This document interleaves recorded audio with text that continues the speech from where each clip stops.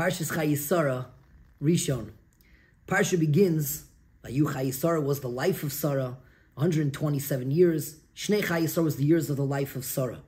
Rashi says, why does it repeat the word Shnei Chayei?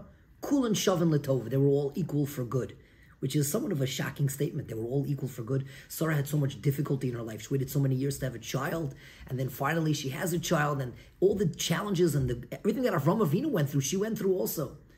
The answer is, it depends on what you consider tov. The Melech says until Vani kirvas elokim li tov. Being close to Hashem, that's tov. And through all of her trials and tribulations and challenges of her life, kulan shavin latov, an incredible testament to the greatness of Sarah Yemenu. So Avraham Avinu wants to bury Sarah, and he wants to bury her in Marsa Machpelah, the place where Adam and Chava were buried. So Avraham Avinu comes and approaches the Bnei Ches. Avraham Avinu says, please give me the portion of land so I can bury my dead. And the Bnei Ches say to Avram, you're a prince of Hashem, which is a testament to the greatness of Avram, that everyone recognized the greatness of Avram. We'll give it to you.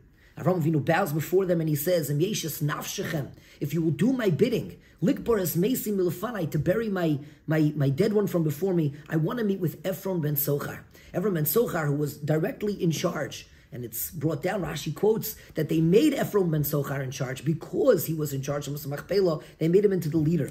And Ephron is a very shady character. Ephron comes across and he says to Avraham Avinu, we want to give it to you. Just take it. And Avraham Avinu says, no. I want to make sure this is done legitimately, properly, to make sure that I have paid for it, that there can never be complaints later on that I don't own this land. In fact, there's a chazal, there's a medrash that says that there are 3 places in Eretz Yisrael that our enemies can never have a complaint against us. One of them is Marsa Machpelah, one of them is Shechem, and the third one is the Harabayas, where David HaMelech bought from Arav and Ayavusi, and of course those 3 areas are the most contested. But the bottom line is that this Avraham Avinu made sure to pay for it, and he said, I want to pay for it the full measure.